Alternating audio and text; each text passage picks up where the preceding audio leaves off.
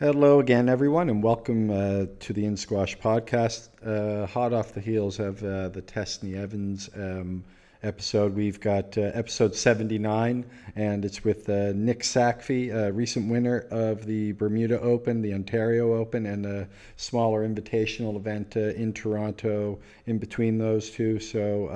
He's playing some really good squash after a bit of a up and down start to a season. A friend of the podcast, actually, I teased it a bit earlier, mentioning that it was his third appearance on the podcast, which is true. However, in his first appearance, we had this great interview, and then I realized during the at the end of the interview that it wasn't recording. I told Nick about this, and he quickly said, "Let's do it again, same time the next day."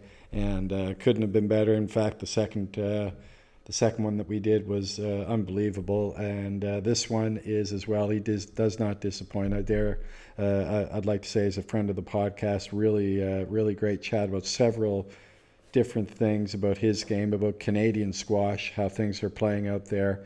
We've got our Canadian national championships coming up in a few weeks' time in May. He's got one PSA event coming up in Rochester, and then it'll be focusing on that. He won the Canadian Nationals in 2017, lost in the final to hometown Calgary native who won it on his home soil, Andrew Schnell, last year. And now it'll be in Toronto on his home soil. So maybe it bodes well for him for winning number two. But then we also have David Baillargeon, Mike McHugh, Cameron Seth. There are plenty of others in the mix, and Nick talks about that on the podcast. We also talk about the Pan Am Games coming up this summer, and how much he's looking forward to that. The competition that'll be there. I believe Canada won the team event the last time out, and this year just making the team is going to be tough. I mean, I'm sure Nick's definitely one of the favorites to play at number one for Canada, but you've got Sean Deliere, obviously Andrew Schnell, David Baillargeon, Mike McHugh. You've got plenty of guys who are going to be vying for a spot on the team, and it'll be a strong team regardless. But we talk a bit about the border skirmish with the United States. These days, the U.S. has gotten a bit ahead of us with respect to the level of the top players on the men's and women's side, but it's not that big of a gap. So you never know what could happen in these events. Holly Naughton pulling off a few upsets at the Texas Open this week. Sam Cornette winning a few events this year as well. Danielle Letourneau playing well, so they're very, very capable of performing and competing and defeating the U.S. But they'll be the favorites heading into that event. But don't forget about Colombia and Peruvians, and also Mexico with the Salazar brothers and their deep squash team as well there. So we talk about the Pan Am Games. We talk about as well Nick's home base of Toronto and what it's like playing and training there, the different coaches that he works with in downtown Toronto, the venues that he plays at there as well. And then we get into, interestingly, we both of us we follow the sport of MMA, mixed martial arts, and he's a big fan of it. And I did ask him a question because there's not much out there, and coincidentally today there was the announcement that Marwan El-Shorbagy had been sort of, I guess, flagged for a doping incident, which he was then, and they then came out and said that they wouldn't be pursuing the matter any further and that the case is closed. So at any rate, coincidentally, I did ask Nick about the drug testing measures that are taking in the PSA, and he did sort of go into that in a little bit of detail, and so I know you're going to find that interesting, and the whole chat with Nick was great. So I know you're going to enjoy this one, episode 79 with Nick Sackvey. Hey Nick, how are you? I just pressed record, so we're good. Okay, perfect. Yeah. How's everything on your end? Yeah, everything's good, man. Everything's great. We're it's I'm in the UAE, so the weather's starting to heat up now. Like it's Yeah, actually yeah. I was sweating a bit out there playing golf. I played golf today. So it was getting Oh, nice. yeah, yeah. Jealous. Yeah, it's perking up here a little. It's raining today, but it's 7 degrees, so it's not terrible. It's getting there. Yeah, yeah. You're in Toronto, right? Yeah, Yeah, yeah, right on. Right on. Well, we can just get started here, Nick. Right yeah, now we have on episode 78, 2017 Canadian national champion. As I said in my little lead up on Facebook and Twitter, this is his third appearance on the podcast. He's recently won the Bermuda Open, the Ontario Open, and I believe at least five other PSA titles. And he's preparing, I'm assuming, getting ready for the Canadian Nationals coming up in just over a month. Thanks for coming back on again, Nick. yeah. Great to be back. Happy to be here. Yeah. So are you at Starbucks again? I'm actually I just got a Starbucks, but I didn't want to sit in there just because it's a little rowdy at times. I'm downtown, so it can be busy with all the financial people, Right on. having their meetings. But I'm just downtown, yeah, Okay. hanging Is the out. club that you're training at, is it downtown as well? Yeah, usually I'm at the Toronto Athletic Club, which is right in the core of the finance district, and I'm actually sitting in the lobby of the main floor. It's on the 36th floor, so I didn't Okay. want to go upstairs and have squash balls smacking around in the background the whole time. Right on. Yeah, the Toronto Athletic. I mean, I've played a few times in Toronto, and I know a few of the pros that are there. Some guys that I grew up playing with. Yeah. But I'm not sure if Eric Baldwin is at that club. Is he? He's at the Badminton and Racket Club Midtown. It's yeah. So Yeah. he's still running things over there. Still running the show there. Yeah, he was in the age group, believe it or not, just below me. We never actually competed against one Oh another. yeah. Okay. But he was from, as you probably know, Charlottetown, Prince Yeah. Edward Island. Yeah. But Yeah. He's a hilarious guy. yeah, good fellow, and he was a good squash player back in the day. Yeah. He Yeah. actually grew up playing a little bit, I think, with Jonathan Power. Yeah. Yeah. Yeah. I think that's similar era, right? Yeah, well, if they're both, Jonathan played in Charlottetown. I think that's where he kind of may have got his start with squash because his dad was Oh yeah. based out of there. Yeah. Yeah. At a very young. Yeah. Now his dad's back out in PEI these days. Oh, really? Okay. And he's hosted a couple pro events out there. He had a 5K and a 10K so far in the past year and a half. And I remember that. That's all. Okay. That's he's the main guy organizing those, so it's pretty cool to get out there. Last time I was out in PEI was junior nationals when I think it was 11. So that's 16 years ago. Yeah. So I went out about a year and a half ago and played a PSA there. It was nice. Yeah, it's good to see Johnny Senior doing some things out east for squash. Absolutely. Well, yeah, it seems squash has picked up a bit out there. I mean, you've got guys like Neil Harvey. He's not really active as much as he used to be, but I think the game's definitely picking up on the East Coast a lot more lately. Yeah. They've, at least in the past sort of decade, while I've been had my head in the junior scene and finished up. There's been some good juniors coming out of there, it seems. So hopefully, they can keep it going. Even out of PEI, I think there was I forget her name, but and she had a brother, I think, as well. The girl. Yeah, Emma. Yeah, Emma. Her name's Emma. Yeah, she's good. Yeah, she won a couple national titles. Yeah, at least. That's right. Yeah. Well, I digress here because you're on, and we've got lots to talk about. Now, your home base is in Toronto, as you just mentioned. So, how are things going there? Doing your training and preparing for events in TO, and who do you hit with the most over there? Yeah, things have been going pretty well here. there's a core group of guys who train together, and we have a couple of the national team girls here in Toronto as well. Squash Ontario does a lot for us pros. So right now we have a couple coaches running sessions Tuesday, Wednesday, and Thursday in the afternoons, and that usually is about a couple hours, and we have usually three to four people come in and put a good session in, and we have Squash Ontario funding paying the coaches to run the sessions, and they're former pros. Okay, who would they be? Scott Arnold, which is he's an Australian guy, and he's the head pro at the Toronto Racket Club, an all men's club here. So we go there on Wednesdays, and then Tuesday, Thursday we play here at the Toronto Athletic Club. And Lawrence Delasso, who's a similar age to him, they're in their low 30s,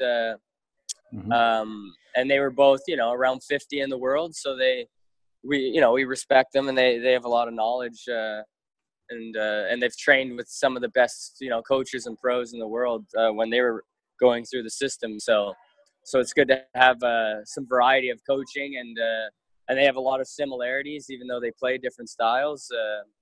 It's been good, yeah. It only happens when we're all together here in Toronto, though. I mean, other than that, is that you and Mike McHugh? Yeah, you guys still? Mike, yeah. Me and McHugh are usually going at it quite a bit, training. Yeah. And then we have a few other guys. A guy named Cameron Seth who's coached under Lawrence Delasso, and he's dialed in and he's been playing pretty well lately, hasn't he? Yeah. He's full time on the tour right now, and he's making a run at things. So it's good to have another guy, or even a couple people in the city trying to go for it and actually dedicate the time to it, because it's better for training and more guys to play with for us. That's great, and as you mentioned, I mean, it's fantastic that Squash Ontario is helping you out with sounds like really good support from them. They've over the years they've done some good fundraising and had some good donors, and it's not just for the pros, but it's put money into the whole Squash Ontario system with the amateurs, the juniors, and all the masters events. So Squash Ontario is doing pretty well right now, I would say, especially for Canada. I mean, they're the top-notch province with regards to squash right now. So yeah, you guys just won the men's provincial team championship, didn't you? Oh yeah. a couple months ago, yeah. No, that was good. Yeah, it's a little more serious these days, that event. Yeah, it seems like everybody's playing in it. Back when I played, it was maybe Crombie might play, guys like that, but it was most of the top guys didn't play, but you guys are. Yeah. Delaire played, didn't he? Yeah. The Quebec team usually has a strong team because they get good funding. So if they do well and win, it actually helps their Quebec funding. And then right, okay. For us, that was never really an option. It was we were getting our funding from Ontario regardless. But the past couple of years, Squash Canada made it pretty clear that they wanted all the national team members to play in the Canadian team championships, because there was no point in hosting the event then if we're not going to get the best players to play. And no, it makes sense, doesn't it? I completely agree. Yeah, and then it adds a lot more flavor to it. Yeah. So a couple of years ago, I was injured that year, so I didn't play. But this year I came back and played, and they're putting up some money for us too now. So we're not just kind of getting a free weekend out of it. We're getting some prize money at the end of it. So the guys are taking it, quite, no one's really goofing around too much there on the weekend. Whereas in the past, when I was younger, even 5 years ago, I mean, you could have people going out both nights. And then also if you have the girls event, this year they were in Edmonton, we were in Montreal. But if you have them together, it just brings a pool of, 40, 50 people together. So you end up having a chunk of people who are there for more of a good time than taking the squash as serious. But that's how I remember it. Yeah. So that actually deterred me away from it a couple of years where I could have played on the team. I was for like, me, geez, I don't know if I can do it to myself again.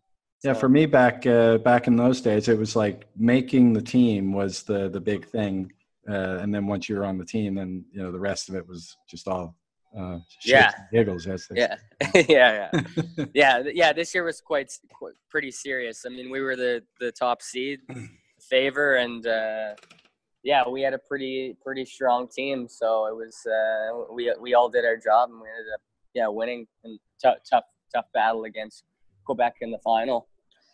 Yeah. Quebec's always got they've always had a strong team. Even back then, they used to. I guess maybe even back then, maybe their results were connected to funding because they used to send their best players. I think they were. Yeah. It's Yvonne made that pretty clear that those guys have to play, so it's good. Right. Yeah. Actually, just Matt Easingwood story here. I remember back. One of the last times I represented Nova Scotia, I made the team. It was me, Matt Easingwood, and a guy by the name of Keith Boyle. You probably don't know him, but anyway, after the provincial trials or whatever, I went to Mexico for a month, and then came back for the team championship. So Matt's dad, Dave, who's a great guy, I love him. He was not impressed. No, I could see his face already. Dave's back in St. Catharines these days with the family, so I've definitely I look back and that was not. I totally agree with him. That was not the right thing to do. Yeah. Well, hey, you had a good time, I'm sure, in Mexico. Got a tan. Yeah. Had a few drinks by the pool. Yeah, but anyways, now Nick, you've had. 2018-19 campaign's been a mixed bag for you, I would say, but you recently been playing, I think, pretty well. It's been a bit of an up and down year, but the last few months have gone well. I watched the Bermuda Open there, and this is just me. I mean, when you play like that, I don't see why you can't be in the top 50. I just thought you played so well in the final there. So give us your feelings on the 2018-19 campaign for you till now. Yeah. I mean, the last year and a half. Once I hurt my shoulder and I had a little rotator cuff tear. Mm-hmm. I just I mean, you're sitting around for months, not hitting a ball. You get a little bit out of shape because you're not playing you're not doing the same stuff you would on court. I mean, I'd say I got a little lazy after a few weeks because I need to be doing new stuff and fast-paced things. I can't be kind of doing this, sitting on the bike and stuff. It just right. Doesn't work for me. I'm kind of go all in or nothing type guy. But yeah, I actually started out the season feeling amazing in September, and then I think I just had a big break because we have a lot of pressure on us, to get our Canadian government funding back and things like that. And I just didn't have a clear mind. So when I was playing squash, everything was about I have to win. Like I put so much pressure on myself, and then I basically just had a mental block. I show up to tournaments and I had nothing in me. I had no emotion. It was all kind of a sense of urgency and I just struggled. So and actually, once it came to the holidays, I got a few weeks to kind of events and kind of reassess things and get back on track. And I don't know what changed, but I just kind of flicked a switch, and since the new year, I've just felt totally different. My body feels way better. I'm lighter. I'm leaner than ever. I haven't weighed this much, even in the past few years. Like I'm just down to a good weight. I'm lean. I'm fit. And my arm is just grooving the ball the way I like it. So there was one event where you retired in the third game. Was that due to the rotator cuff injuries? No. In the fall, I played way too many events back to back. I think I had six events back to back. Okay. And, you know, you might get like 4 days in between some tournaments and so on. But I ended up getting a really bad bruised heel. Oh, okay. Because I was using old shoes and then I switched to new ones, a different company. And then plantar fasciitis kind of thing, or? Not quite. My heel was basically purple and I had this lump on the side of the bone. Okay. So every time I lunged on my right foot in the front corner, when you go in full speed, yeah, as you know, it's a lot of pressure on the heel, and it got to the point where it felt like I had someone stabbing a needle in my heel. So that was actually when I had to take. Yeah, I took and then it was December, and I got to take a couple weeks off, which was nice. And I think, you know, once I, you know, got my body healed up and my mind cleared, it actually it started the new year in good form, and once I had all that pressure off my, you know, all that weight lifted off me, once the new year started, I said, okay, like we had a bad fall here. Let's get it back together. You're way better than this. There's no point in playing pro squash if you're going to be, I guess, half-assing it, or, you know, not switching things up. If you're going to stay in this rut, what's the point? You know, it's just making things work for you. But yeah, obviously lately I'm playing great. I have a few wins under my belt. I've been winning a lot of matches, so the confidence is back up. I guess you could say I got my Austin Powers mojo back in me a little. Exactly. Yeah. I even got a little bit of a walk back now. I got a little pep in my step. I'd say. That's what I know. That's what I noticed especially in the Bermuda Open. Just your movement and the whole sort of. It just seemed like it was effortless almost. For you. No, yeah, I agree. Yeah, no, I actually, the weekend before, we had a pro invitational tournament here in Toronto at the Toronto Athletic Club. Yeah. And, you know, Sean was in it, McHugh, we had a Swiss guy, Ryko Peter, and a couple other local pros. And then we had Rex Hedrick play, who's like around 50, 60 in the world. And I ended up having 3 really tough matches and winning that tournament. Okay. Yeah. And that, you know, those guys are all, you know, we're all fairly close in level, and I ended up just getting the better end of those matches. I played Ryko first, and then Rex, and then Mike in the final, and it just put me in a good place, like knowing that, you know, I was down 2-love the first match, and then I was down 1 against Mike in the final, and I ended up winning those 2 in 5, and you know, I just knew, like, physically I could do it. It was all mental at that point. And then once I got through those matches, 3 days later, I was going to Bermuda, and I felt sort of unstoppable in a way, I guess. And then while I was there, everything was just working. My body was just on fire, and I was warming up so well. I was just so dialed in. I was kind of in my happy place, I guess. You know, I'm going to Bermuda, a nice island. Yeah. To enjoy squash, and I'm sticking around a couple extra days. Like, let's put in some work here and redeem myself. Give yourself a little bit of a reward after the event. You know, work up. Yeah, and exactly. And there's a couple guys in the draw I'd lost to before.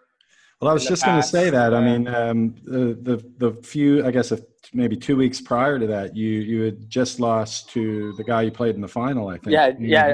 Jamie Haycox. Yeah. So what did you? I mean, from that match, obviously you must have learned a little something about Jamie. He's a good player. He's ranked a little bit higher than you. So what did you take from that event? And what? Obviously, you had a bit of momentum from the Toronto win that you had. So. Yeah, I know Jamie pretty well. He comes to Toronto quite on and off quite a bit, so we've hit, and I mean, I kind of know his style and stuff. It's obviously different when you play a guy, but I guess on the day when we played the first time, I was a bit flat, and he was just hitting the ball cleaner and tighter, and not giving me any too many options to attack, which, you know, I was trying to be on the ball fast, quick. And I mean, he just kind of took it to me, and I wasn't too happy with my performance in the end. I lost 3-love. So So you had a bit of a chip on your shoulder heading into Bermuda. Yeah, no, exactly. I mean, we were on opposite sides of the draw, so the only way we could have played was the final, and it happened to be so that we both got there. And yeah, he had a tough semis in Bermuda. He beat Chris Binney in extra points in the fifth, and I was kind of just steamrolling through guys, feeling amazing. So I knew he might be feeling it a little on the finals day. And yeah, I mean, I don't know what it is. It's nothing like playing in a final, you know, just the excitement and the nerves and the energy that goes through your body too. It's just it's different, you know. Most guys don't really get that experience too often, right? No, exactly. Yeah.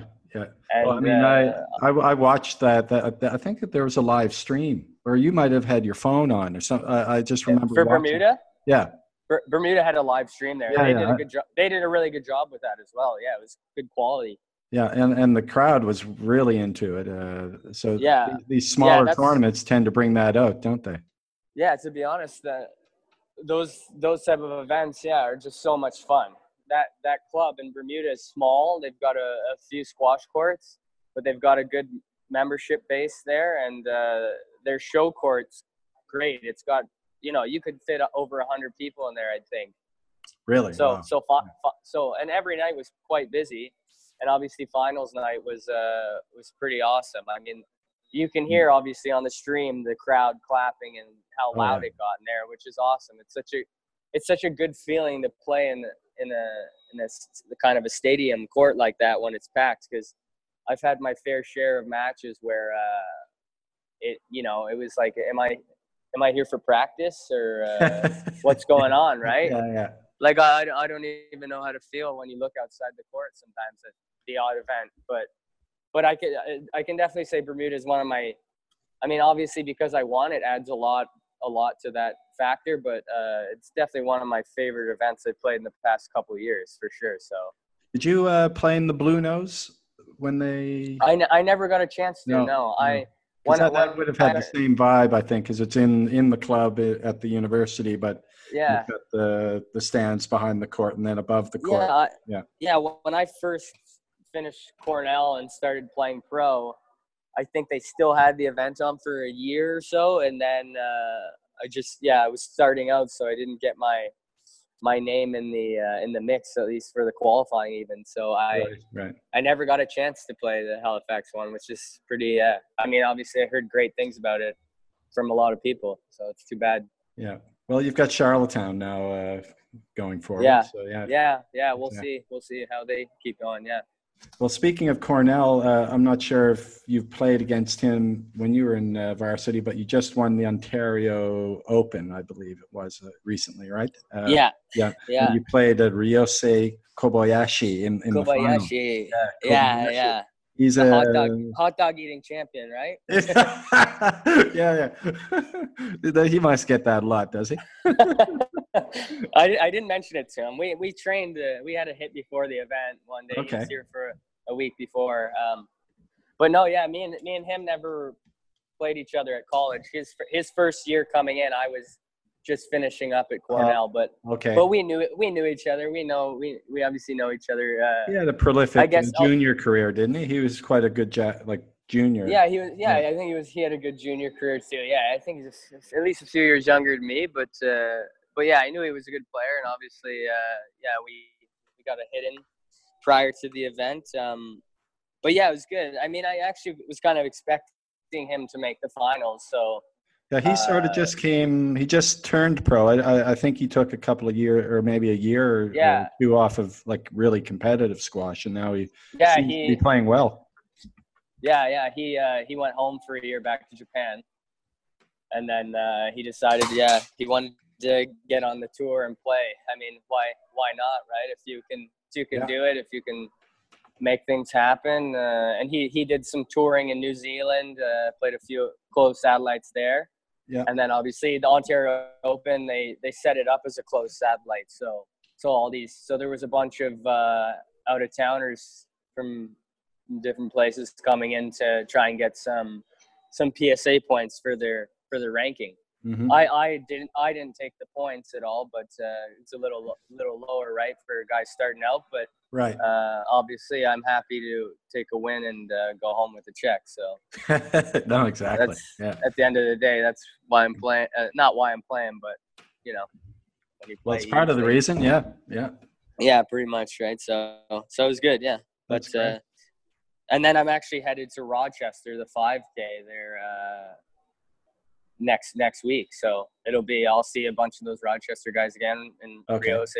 Rios is playing in that as well. But That's is so Martin's based out of there, isn't he?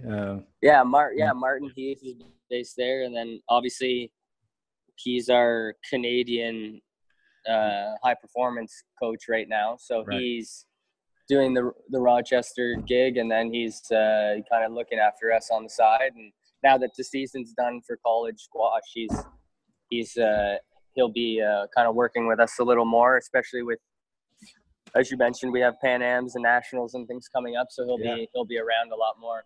Yeah. There's a lot of big sort of Canadian content events coming up, and I just wanted to mention this as well. The event that you'd lost to Jamie Haycox in Toronto, another Canadian, a young fella, ended up winning that. David Ballergian, I believe.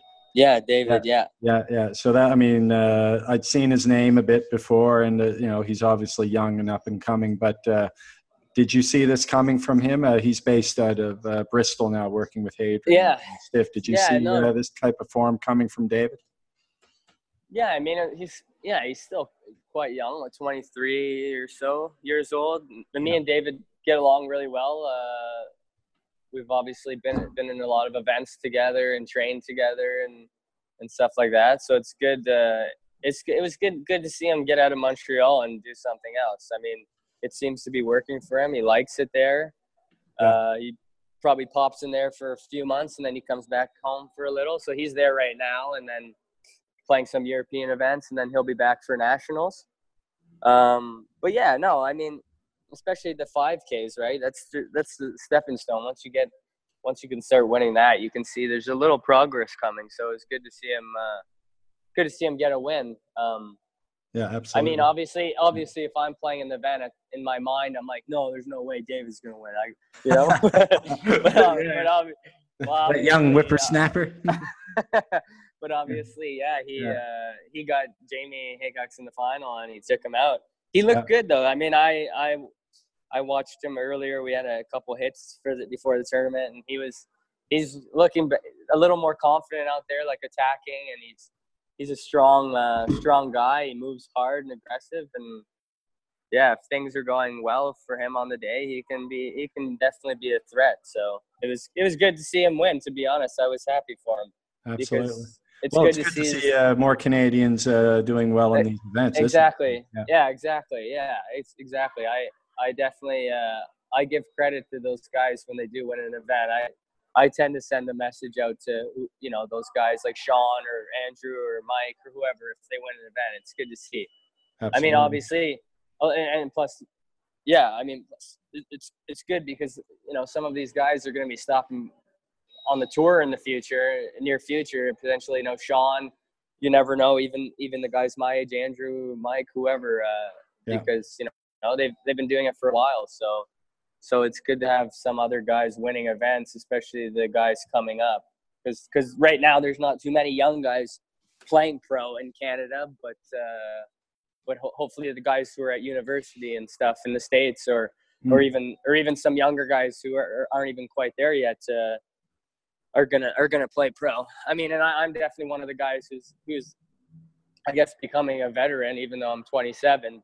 Right. But I'm gonna be You got a good 10 years left. potentially. I don't know about that, but we'll see.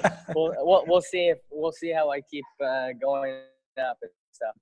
But yeah, Yeah, I mean, just you need the older guys to keep the young guys in check and get them going, right, and motivated. So I mean, when I look at it, I've been told that like if I'm gonna keep playing, like those younger guys who are coming up, like I'm gonna be sort of the guy they look up to or whatever. But I'm kind of there. It's a stepping stone for them. Yes, absolutely. So you don't want to get ahead of yourself. You want to just sort of stay in the moment right now. You're the Definitely. guy or one of the guys to the favorite heading into the nationals in a few weeks. Yeah. Well, yeah, definitely. Yeah, there's definitely a pool of guys that have a good event, could win on the week, but um, yeah, we'll see what the draw turns out to be like. But Yeah, it yeah, should be definitely. interesting. I I mean, mean, the yeah, handful of guys, basically. I mean, it's yourself, Andrew, Sean, David, Mike, Cameron, several yeah, names. yeah. Even like Graham Schnell's playing, and Yeah, yeah, and then you got all the national team and squad guys playing. So it's yeah, you never know. I mean, the quarterfinal day is going to be has potential for some upsets and stuff, right? So that's where uh, yeah, who knows? I mean, I'm just going to get as prepared as I can be and make sure I'm ready to go because yeah. You yeah, want to I go for mean number it's a two. Get that yeah, second one under your belt. Yeah. yeah, exactly. And obviously, as you mentioned, the Pan Am Championships or Pan Am Games is this summer, so Right. that nationals is heavily based on who makes the team. I mean, I Right. think typically it'll be top two guys are automatically on it, and then they'll have a board of people to kind of decide who should be the three. Plus there's doubles there, so they they look at that and use that as a reference for picking the team a bit too. So Well, that's wanted I to ask you about the Pan Am Games. Now, obviously, there are so many potential winners there. You know, you've got the Peruvians with Diego Elias, and you've got the Colombian Cannonball.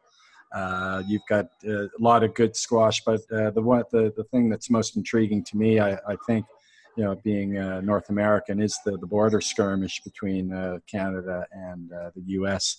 Do you think about that at all? I think. I mean, the U.S. The Americans seem to have, I hate to say it, but gotten a little bit ahead of us over the last few years. Not by much, but do you see that as something? Maybe you have a little bit of a chip on your shoulder, and maybe want to go out there and take those guys down. yeah, I mean I think not even thinking of all that border stuff, but well, I mean yeah, I mean there's always been sort of uh, tension between Canada and U.S. I'd say of Yeah, yeah, just I mean yeah, we like all those. I like all those guys who play pro, but even in college squash, I was stuck in the States for a few years. So, but even when I was younger, there was something about it because we had Battle of the Borders when I was a younger guy in okay, juniors. yeah, So it started out Ontario versus USA. So my dad and American coach initiated this, and at White Oaks they would host the Battle of the Borders, and it started out Ontario versus USA. So yeah, since I was a young guy playing for Ontario against the U.S. guys, I always had this like I gotta beat these guys, I gotta put them in right, their place. right. But definitely, yeah, I think actually Martin said prior to the Pan Am Games, we're probably going to do a U.S. Canada test match. So Okay, that could that's be good. kind of heated just before Hmm. get the intensity up. Yeah, I mean, But a win there could really sort of build a bit of momentum as well. Yeah, maybe that's kind of what yeah, he's thinking. yeah, no, for sure. But I mean, yeah, with Pan Am's, there's so many good teams right now. There's probably I mean, you obviously got the States and us and Mexico Mexico, yeah. and Colombia. Yeah, Mexico's going to be good because they've got a The deep team with Salazar the brothers, right? Salazars, and Yeah. they probably got Avila. Sounds like a WWE tag team. Yeah, The Salazar yeah. Oh yeah, brothers. exactly. Yeah, I know. Jeez. I'm gonna have to call my brother to fly down to Peru. We're gonna have to take these Nacho Libres down, put our little Exactly. tights on. Yeah. I think we could do it. I used to watch a lot of wrestling when I was a kid. I think I can pull out a few moves. Oh, for So sure. Yeah. Yeah. I used to like the guy, Mr. Perfect, but he was probably well before your time. But yeah, no, yeah, perfect. But yeah, the Pan Am Games coming up. that'll be that. You've got the Nationals, the Pan Am Games. Anything else on the schedule between now and the Nationals, or is that just ramping up for that one? Yeah, just that Rochester PSA next week, and then I got 3 weeks until Nationals, and Nationals is here in Toronto, so it's at the same club I won it 2 years ago at Mayfair Lakeshore, so right. That's a good thing, I guess. I have happy hunting grounds. I have some good memories and I guess some good energy going into that club for this year's Nationals. So, but other than that, I might play 1 or 2 PSAs after Nationals to end things strong and try and get a little boost in my ranking, and then yeah, hopefully all goes to plan, and I'm going to Peru for Pan Am's. Brilliant. And then I guess at the end of the year is also the World's Men's Team Championship. So I think so Nationals will have that'll be another part of Nationals doing well. So so there's lots to play for, really a lot to play for you. Yeah, exactly. And obviously there's obviously you want to win Nationals, but at these events it'd be great to be playing one for Canada, playing the best guys. You can't, just like my last World Teams when I was playing, a few guys top 20, playing Golche. Yeah, I remember that. How was that? People still come up to me the odd time about it. Like people I don't know that well. They're like, oh, I watched you play Greg Golche on Squash TV or whatever, and I'm just kind of laughing, because I actually, I was hitting the ball well. I was doing. I remember. Yeah, you played well. I definitely got exposed for some of my weaknesses against him, but I think everyone who plays him does. as you would, yeah. The guy was world number 1 in the world at the time, and but yeah, I mean, that's. Did he get cheeky with you on court? No, not at all. He's a pretty good guy. He's funny. I think we have kind of met each other, know each other, but he was nice. Yeah, he probably was gonna bagel me in the last game, but he kind of got a little friendly, and he let one slip by him to get me on the board. But okay. Yeah.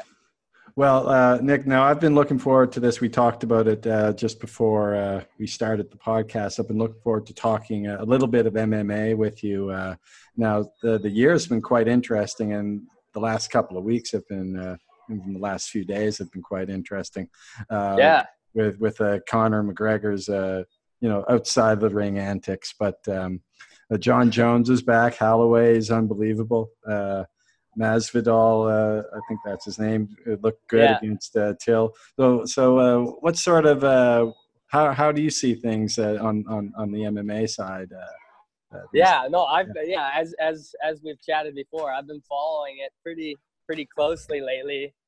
I'm always doing my research at night, hanging out when I'm relaxing. I'm on YouTube or on these MMA type podcasters. Bloody Elbow chats. The Bloody Elbow website. Similar, I guess. Yeah. But no, it's good. I mean, there's been some good fights.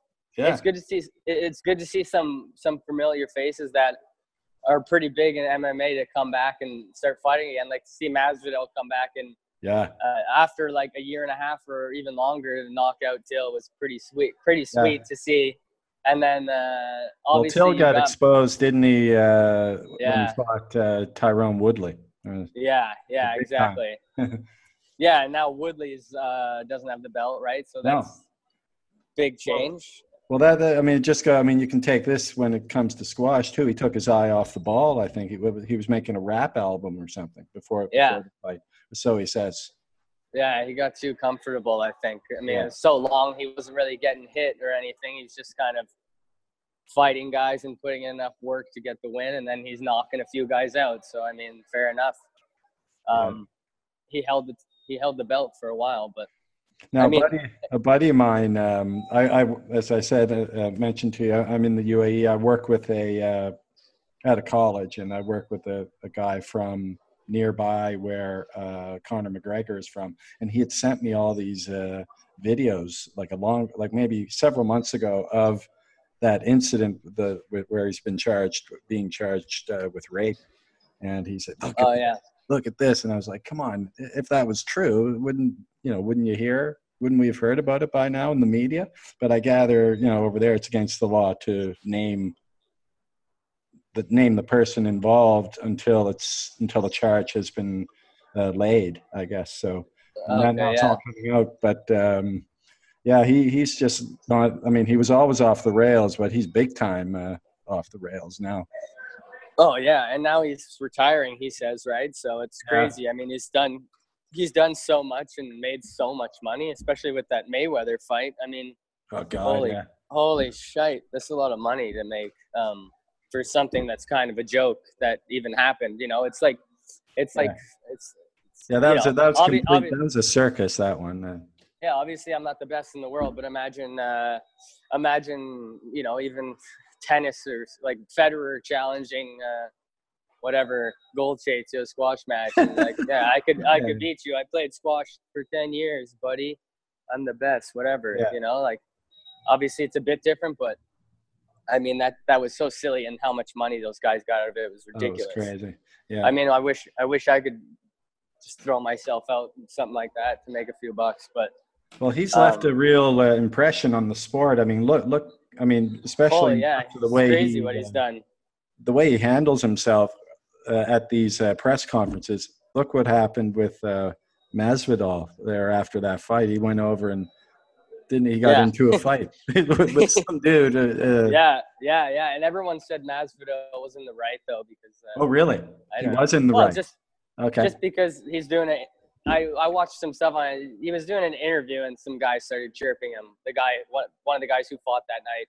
Right. And then he walked over and said something, and then he had his hands behind his back, and that guy walked up to him with his fists up. So he's said, someone's going to stick their fist in your face. You got to swing, I guess. But I don't know. Those guys are obviously swang, didn't he? Nutty. He touched him up a bit. Yeah, he gave him a good sucker punch, but. Yeah. Those guys are crazy, right? So. Oh yeah. They that's what they do. They don't care to throw a punch or two at someone's face for something tiny. I just wanted to ask you one more. I wanted to get your take on Daniel Cormier. Like, he wants to fight what's his name there, Brock Lesnar. Now, to me, of course, that would be great to watch, but that just seems so hypocritical, right? He's there saying. What's his name? John Jones was juiced up, when he got in the ring with him once or twice. I don't know. So he says those fights weren't legit because he was juiced up. Meanwhile, he's calling out the biggest steroid guy in the world. Exactly. Yeah, I think he just wants to prove a point, right? Which makes sense. I mean, but Brock Lesnar's been out of the fighting game for years. I don't even know why they want to throw him back in.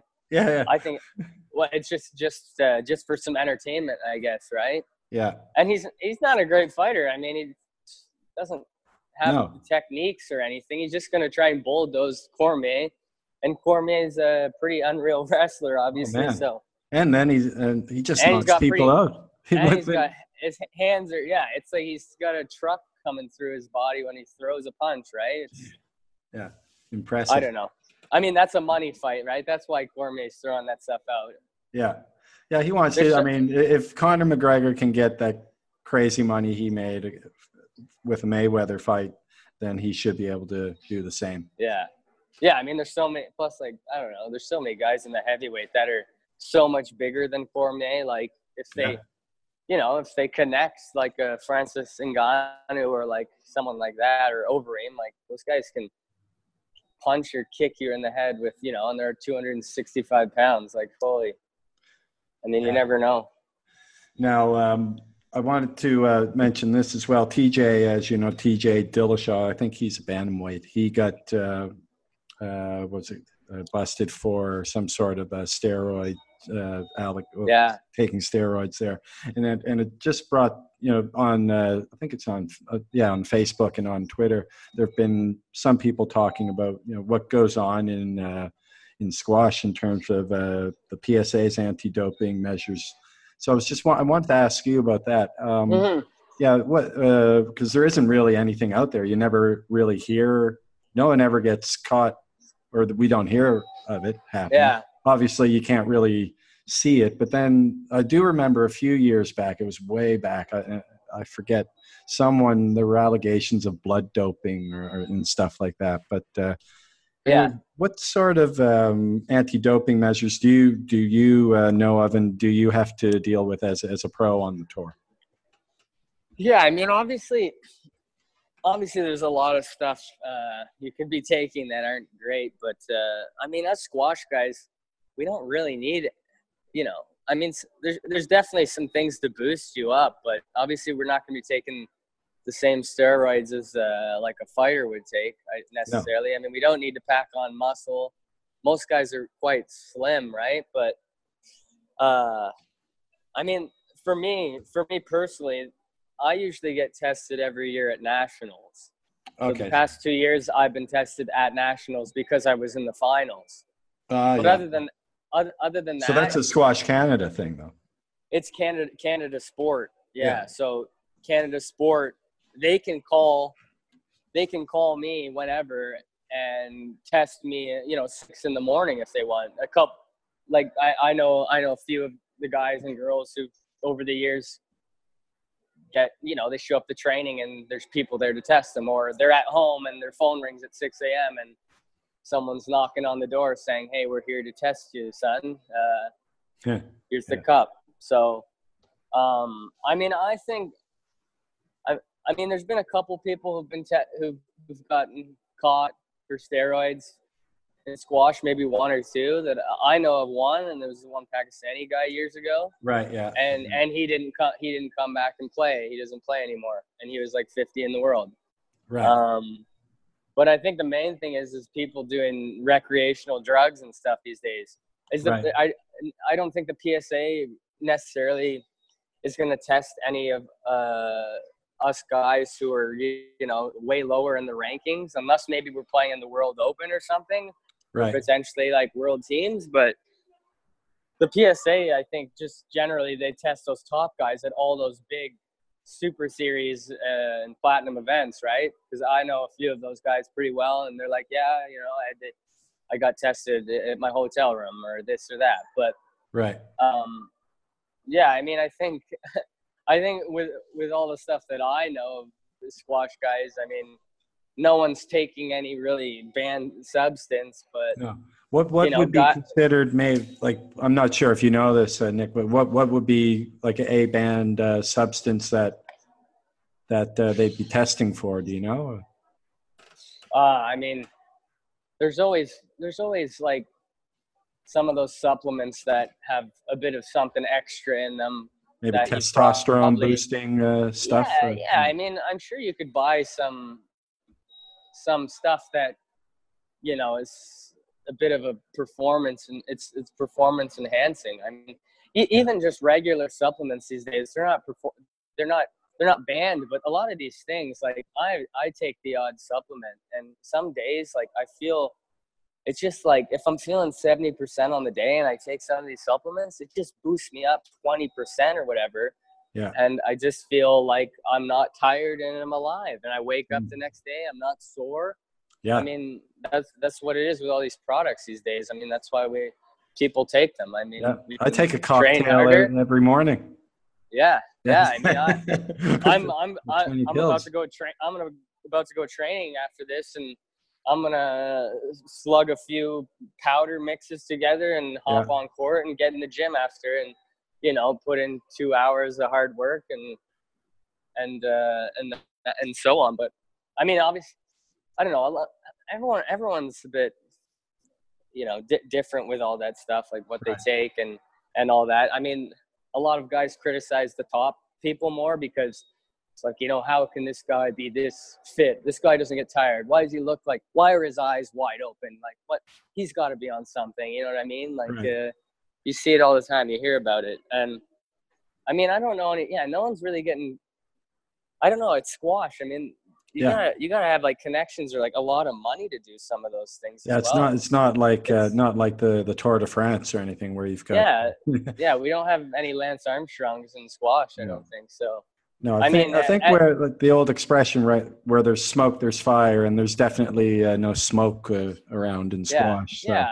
I mean, at the end of the day, there's just so much going on in squash with a match. I mean, if you want to take a little supplement to boost you up and keep you from getting, fatigue on court, that's one thing. But if for instance, if I'm playing Greg Golche in the World Championships, and I'm taking a supplement that's going to boost me up, and I know I'm not going to get tested, is that necessarily going to help me beat Greg Golche? No, probably not, because my squash isn't going to match his squash. Maybe physically, right. I could like just run my ass off until I can't, till I can't win any points or whatever. But at the end of the day, the guys who do that, there's still a chunk of people better than you in the world and that are better than you at squash. I mean, it's just, there's so much going on with it mentally, skill wise, tactics. Like, obviously, if you're at the top end and you're world number one and you get drug tested with something in you, well, fair enough. I mean, you don't deserve that spot if you're cheating like that, right? Right, exactly. I mean, that's with any sport. I mean, it's just I don't think the risk is worth the reward in the end. No, I mean, you've seen it. We've seen it. There's a long history of where that's happened, and we see what happens to the guys. Occasionally, you get a few who kind of make it right, but generally, history doesn't look too kindly on those ones. So, yeah, I mean, if there's one thing that I know about the anti-doping stuff, it's kind of funny because more guys would get caught doing like party drugs or something at an event or right. smoking a little weed, right? Because it's so harmless. But if you get caught doing that, I mean, it could be pretty detrimental. You never know. It's suspension or fines or whatever, right? But right. Well, you see in some sports now, it's no, I wouldn't say in some sports it's used for medicinal purposes, but it is being used to take pain away or to help. 100%, especially the CBD. It doesn't have the THC in it. A lot of guys do CBD. Mm-hmm. I know some squash guys who have definitely dabbled into it. I mean, I'm not saying pros. Like I know, guys who play amateur level still, and like they're like, oh, I use this because I wake up the next day and I feel 100% again. But something like that necessarily isn't a banned substance, but it's still, it's still something new and different that's kind of just jumping on board in the scene and in general. Yeah. Like even if you look at all the guys, they post stuff, their sponsors, their CBD USA or whatever, right? And they're all taking these CBD pills. Even Woodley, all those guys, they're all taking like CBD for recovery after a fight, and they're having the oils, or they smoke it, and it's not like marijuana where they're getting high. It's just kind of healing their body. Yeah. I mean, squash in a lot. I mean, after playing 5 long matches in a tournament, you need something along those lines to help you recover. Yeah, I mean, especially when you have back-to-back events, and if you're making finals, I mean, you see some of these guys just fold after a big event. Like you'll see like even Muhammad, like the beast that he is, go on and win a big event, and he'll even have all the way through. Maybe he wins the first round in a tough 5-game battle. With the way the structure of the PSA is now, the draws are crazy. You got the number 1 seed playing the number 9 seed in the round of 32, just because that's the way it's set up now. Well, that British Open, I mean, he looked like he was about to collapse in the final. Oh yeah, exactly. I mean, and it's so hard. These guys go out and they're like, I mean, it's even for me. I mean, I've had some weeks where I played so many matches, and then it's just like my body just I need to rest. I need something. You can't keep doing it. But then you almost like realize you have to do so much more for your body recovery wise than you think. Sometimes sitting around and resting does nothing for you. It just prolongs your body being sore and tired and then it's asleep. Once you take a couple of days off, it's like you come back and you almost feel worse. You might not feel as sore, but your body just can't perform the way it wants. Yeah, that's and yeah, and I've noticed that a lot these days. I'm like really big on, if my body's not feeling good, then I'm not the same guy. What do you do? Like if you're like for me, I'll play 2-3 times a week, and if I have a couple of tough, longer matches in a row, I'll invariably be quite sore for a few days. But I tend to what I'll do is I'll go to the gym and try to, push through it. Yeah, that's my approach. Yeah, no. Obviously everyone's a little different. For me, I like if I'm playing in a lot of events, I don't get to do all the stuff physically that I want. So I make sure when I'm done a tournament, I get in the gym and do my strength and my rehab stuff right away. Yeah. Because I used to just, I'd lose and then I'd hang out. I might take a day off and then maybe I'll have a hit with some of the guys at the events. But now I'm thinking like long term, and obviously when you take those days off, you're just thinking how you're not putting any work in. You're just kind of relaxing, and you're not really making any progress forward. So now, I've obviously chatted with some people like my brother and stuff, who's in New York City now. But we still chat and make sure, I'm kind of focused on what I have to do. But I like sort of your coach, isn't he? Yeah. He's still, helping me out and keeping me organized and in check and making sure I'm kind of planning. Not easing what's not involved. No. Just when I go home, we chat. But no, we never really had that like relationship. But he's obviously a good guy, and he always coached me when I was younger. But yeah, I mean, like I have to make sure I'm doing my gym work and things like that. It's huge for obviously, like, look at guys like Paul Cole. Like, he's an example of someone who obviously works really hard. He does his own type of workouts, like his CrossFit style stuff. Yeah.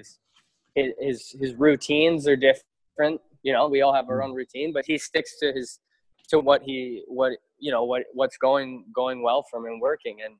And obviously physically he's in a good place. I mean, that's why Canary Wharf. He if you watch the final there, usually previously I always felt, well, he's very, physically, obviously he's got it all, and then he's got some skills, but I really noticed in this event that he's really developed his game. And that's the thing, like, he obviously works hard at it, and he's getting a squash game to the point where he's really confident and comfortable, but also because he's so physically dialed in, it just opens up so much for his game. Yeah. Like when I'm playing my best squash, it's because I feel like I'm just a beast compared to the guy who's on court with me at the time, and everything's just working well. Like, I'm so fast, I'm reading the guy, I'm too quick on the ball, and I have so many options with what I want to do on court. Then it's like effortless, right? And as soon as you're struggling a bit out there, especially physically, I mean, when you see guys, I mean, it's for everyone. Once guys start gassing on court, they panic, they start hitting the wrong shots. Start thinking too much. Yeah, exactly. It's not as free flowing. So, I mean, for me, I mean, once I'm physically dialed in, it just adds another factor to your game that you can't replicate. No one really can understand that unless you do it. But well, Nick, you were definitely dialed in Bermuda, and I just want to. You've been really good with your time. Just want to wish you all the best with the Nationals coming up, and hopefully that goes well for you. And also all the best in Rochester and with everything else. And let's do it again sometime. Yeah, definitely. That'd be great. Hopefully, everything goes my way in the upcoming events, and we could have a chat in the summer or something sometime. That'd be great. Yeah, maybe before the Pan Am Games. That'd be good. Yeah. Perfect. Okay, thanks. Yeah, that was good. Barry. Good fun, Nick. Thanks a lot, buddy. Yeah. Cheers. Have a good one.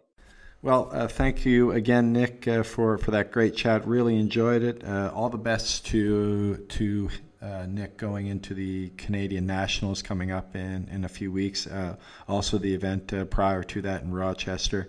Then, of course, the summer in the Pan Am Games. Hopefully, we can get a few more of the players on from the Canadian and the American side, as well as the South American side. I'll try to reach out to a few of those guys and have them on before the Pan Am Games. We should embrace those games. I mean, they've embraced squash, not only the Pan Am Games, but of course the Commonwealth Games, the Asian Games, the Pan Am Games. So yeah, we have to embrace those ones because they have embraced our game, unlike the Olympics. Anyways, all the best to Nick over the next few months. And as we talked about there a little bit at the end, coincidentally, today with the announcement, or maybe a few days ago, it depends on when you're listening to this, but yeah, the announcement that Marwan El-Shorbagy had been flagged for a doping violation, which he was then later cleared of, and the WSF came out with that message, but didn't elaborate on it, which leads us to believe, which I guess begs the question: what sort of anti-doping measures are in place for professional squash players? It's still there's not much literature out there, and if it is out there, it's difficult to find. No one really talks about it. What are the banned substances that are tested for in squash? Obviously, you have performance-enhancing drugs that are quite commonly known, but in squash, maybe it's more testosterone boosting, things like that. And then also, as Nick mentioned, the recreational drugs that players could be getting involved with, and the types of drugs that help take the pain away after a few tough tournaments in a row. So yeah, still we don't know very much about it, and in other high-profile sports, including tennis, which in a lot of ways is similar to squash, although there is a bit more of a power game there when it comes to serving and things like that. But there is a lot more. It's a lot more transparent out there. This is one element of the game that maybe I'm wrong, but it just seems that our anti-doping measures or any legislation that we have isn't out there for the community to read up on or to discuss or to talk about. Perhaps just because there aren't many or any violations. This Marwan El-Shorbagy incident obviously came up, and it was put to rest very quickly. No further action to be taken. No penalty to Mohammed. To Marwan. So yes, it does beg the question: what are the measures and what are the banned substances that are being tested for in squash? And I think we'd like to know a little bit more about that, and maybe give us a chance to talk more. And transparency does help the game, does help develop the game. Critical discussion is definitely a good thing for the sport. So, at any rate, everybody, thanks for listening to the In Squash podcast. Really appreciate you. We've got some more good episodes upcoming, so I know you should stay tuned for those. So thank you very much. Have a great day, and talk to you soon. Bye-bye now.